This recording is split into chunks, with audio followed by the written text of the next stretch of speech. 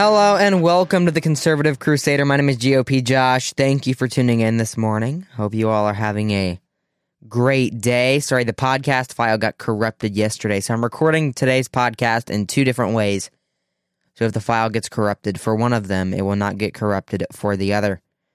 I was not planning on doing a podcast this morning because I was out very late last night. We were at the Logan County, Ohio Lincoln Day dinner. I had the honor of being invited by Mark Pukita for U.S. Senate. His campaign invited me out to join them for the meal, and it was a great event. Some great speakers, I think. As much as they can be. It was Dave Yost was the keynote speaker, along with Jim Renacci, and then three other Senate candidates spoke along with Mark Pukita. So those were the candidates that spoke. It was a great event. It was greatly catered, and I want to appreciate Mark Pukita for inviting me and his campaign for letting me join them. And it was a great pleasure. It was a great event. I had a lot of fun. But it reminded me a lot of the importance of the Senate. As I heard four candidates speak, right? I heard four of them speak and their different ideas and their different values. And one thing that's true, which Mr. Pukita was on the show as well, don't forget to listen to that if you haven't already. Go to my YouTube, it's right on the top of the page, is that one of them has policy. The rest of them talks about themselves. I have right in my hand right here, which I got last night, a 21-point policy guide, which I talked about on the podcast with Mark Pukita. It's a little fold. You fold it and you put it in your pocket and you can carry it around. You can give it to people. You can say, this is why I support Mark Pukita. Has a little QR code on the back. You can scan that. I think it takes you to his website. I'm not really sure. I haven't scanned the QR code. And it reminded me of the policy. Right? It reminded me of the difference of the candidates. A couple of the other candidates spoke about themselves and their family. One of them spoke about policy decently. And one of them spoke about policy on paper. And that candidate was Mark Pukita, who I was invited by, of course. I posted the picture on Twitter. It was great. It was a great event, so I really just wanted to appreciate him here. The speech, I recorded the speech. I might release it soon, so you all can see it and listen to it, because he has a lot of good things to say. It was a great speech. Got heckled by an establishment character. That was interesting. It was very interesting, to say the least. I don't know how Mr. Pukita kept this cool, but I respect him a lot for that. So today, Ketanji Brown Jackson will be appointed to the court. Will be voted on by the U.S. Senate, which is why I was talking about that, the speeches I heard last night, specifically the Senate speeches, because something happened with her nomination that I haven't had a chance to talk about. Mitt Romney is supporting her nomination. And I want to read his statement in full. So I want to find that really quickly. I meant to gather it. But he is supporting her, even though he will disagree with her. After reviewing Judge Jackson's record and testimony, I have concluded that she is a well-qualified jurist and a person of honor. While I do not expect to agree with every decision she may make on the court, I believe she more than meets the standard of excellence and integrity. I congratulate Judge Jackson on her expected confirmation and look forward to her continued service to our nation. Oh, stop laughing, crowd. Stop. No, I'm kidding. But for real, she is not a great jurist. She is not what is the word? She is not good. She is a pro-pedophilia, which is true.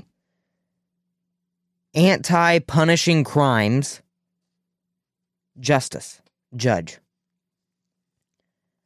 Mitt Romney didn't have to go on this hill. Mitt Romney did not have to go to this point and say, I'm going to support her because I want her to get nominated.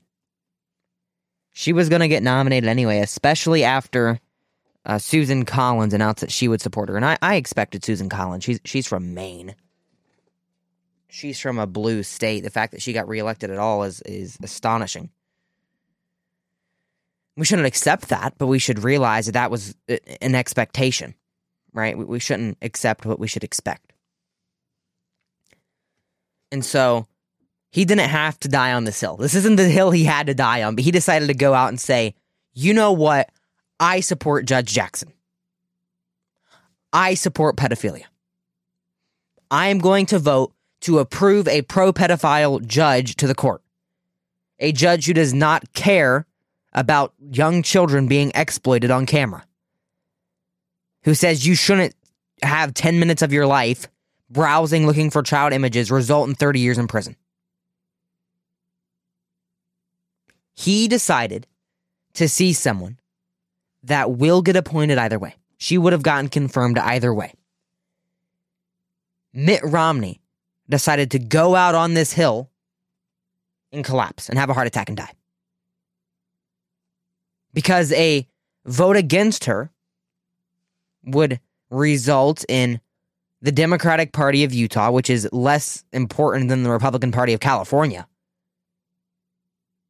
attacking him, saying that he's anti-black women. He bowed the knee to BLM as well. Remember that. He protested BLM with BLM. And we cannot accept that these RINOs, these fake Republicans, are our representatives in the Senate. Because what is the difference between a Democrat and a RINO? They might vote 10% of the time better. Maybe, if that. I think Murkowski might vote with Biden 95% of the time. And one of the speakers I heard speak last night was Matt Dolan, talking about how terrible the administration in power is. Yet if he was in the Senate right now, he'd be voting with them. He would have voted for the confirmation. I almost guarantee it.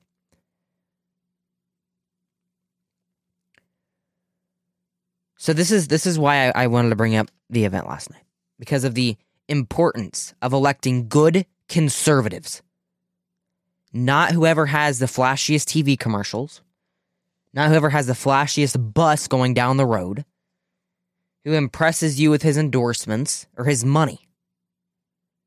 If you can't go up to them and ask them, what are you going to do for me? How are you going to vote? How are you going to govern? They should not receive your support. I have right in my hand. It's about an index finger long, which is a little pamphlet of paper that you unfold, and it gives you Mark Bukita's policy guide. Are you sick of Republican swamp rhino facades in Ohio? Read my comprehensive policy guide across 21 areas and see why the establishment does not want you to know about me. Because when you read it, you will join me in questioning why we settle for such mediocre senators from Ohio. We can do better. We can beat the swamp. Infrastructure and transportation, law and order and safety, narcotics and addiction, education, health and healthcare. Let's unfold it here. Environment and energy, jobs and opportunity, business and trade, firearm rights and hunting, lifestyle and family issues, life issues, taxes, land and interior, defense and security, diplomacy and international, governance and freedom, immigration, fiscal responsibility, entitlement, state and local, and faith. No other Senate candidate has a comprehensive guide, right? And this isn't an advertisement. This isn't giving my explicit support for Mark Bukita. I'm not endorsing. I don't really support endorsements either. But if you can't go up to a candidate and ask them, what are you going to do for me? Not flashy campaign literature. Let me go to my literature folder in my drawer here. Let me find my Mike Gibbons literature, who I heard speak, and see what all it has to say. He gave me like 20 stickers one night I heard him speak. It was actually crazy. Let's see here. Can I find it in this drawer? I can. This is what he's going to do. This is what Mike Gibbons thinks is important enough to put out on every table when he goes to an event.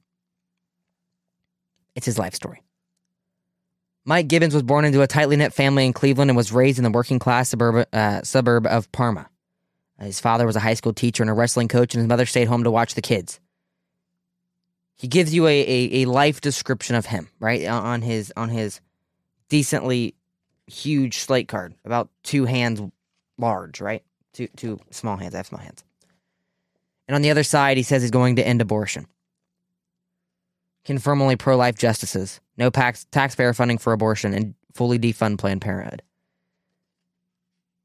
So when Mark Bukita, and this is just drawing comparisons, Mark Bukita can take this, which is, you can probably line up 4 policy guides on the length of this note from Mike Gibbons. Let's see here. I have quite a few policy guides sitting here. Let's see. 3 policy guides long. He brings up one issue. I just want to bring that up. I just wanted to bring that up for the Senate segment to talk about the importance of electing true conservatives. If you can't go up to a candidate, and this is going to be my new qualification, if you can't go up to a candidate and ask them, what are you going to do? Give me a document that tells me what you are going to do, how you are going to vote, how we can expect you to govern. If they can't do that, if they can't give you a list of what they're going to do and how they're going to vote, do they really deserve to receive your vote? Food for thought. But I digress because we have a lot more news to get to in the next segment. I didn't even talk about Judge Jackson hardly at all, but that's okay. 60% of senior House staffers believe Nancy Pelosi will retire. Ohio Republicans introduce a Florida-like parental rights bill. And Scavino and Navarro is held in contempt of Congress for the January 6th probe. What a joke. My name is GOP Josh. We'll be right back after this here on The Conservative Crusader.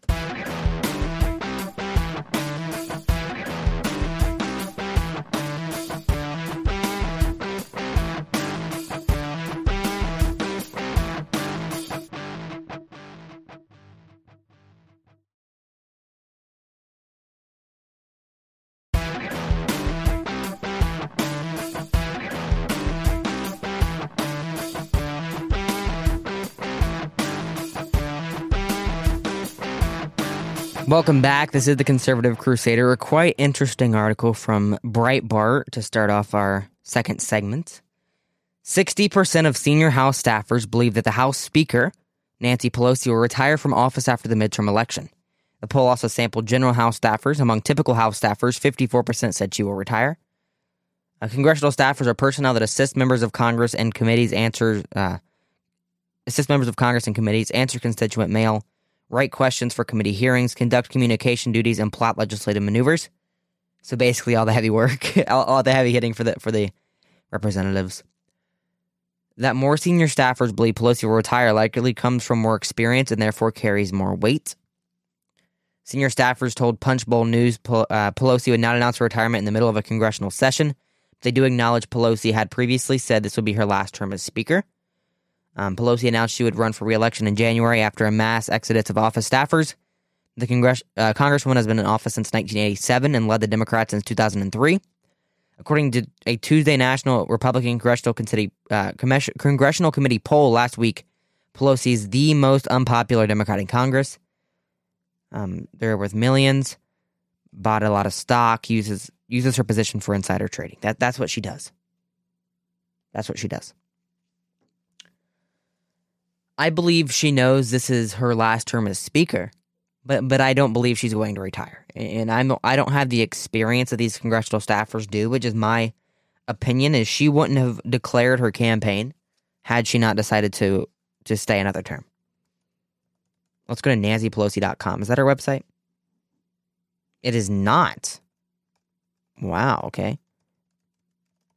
I'm going to go to her website and see what all it says. It's pelosiforcongress.org. Okay. Now this website is terrible.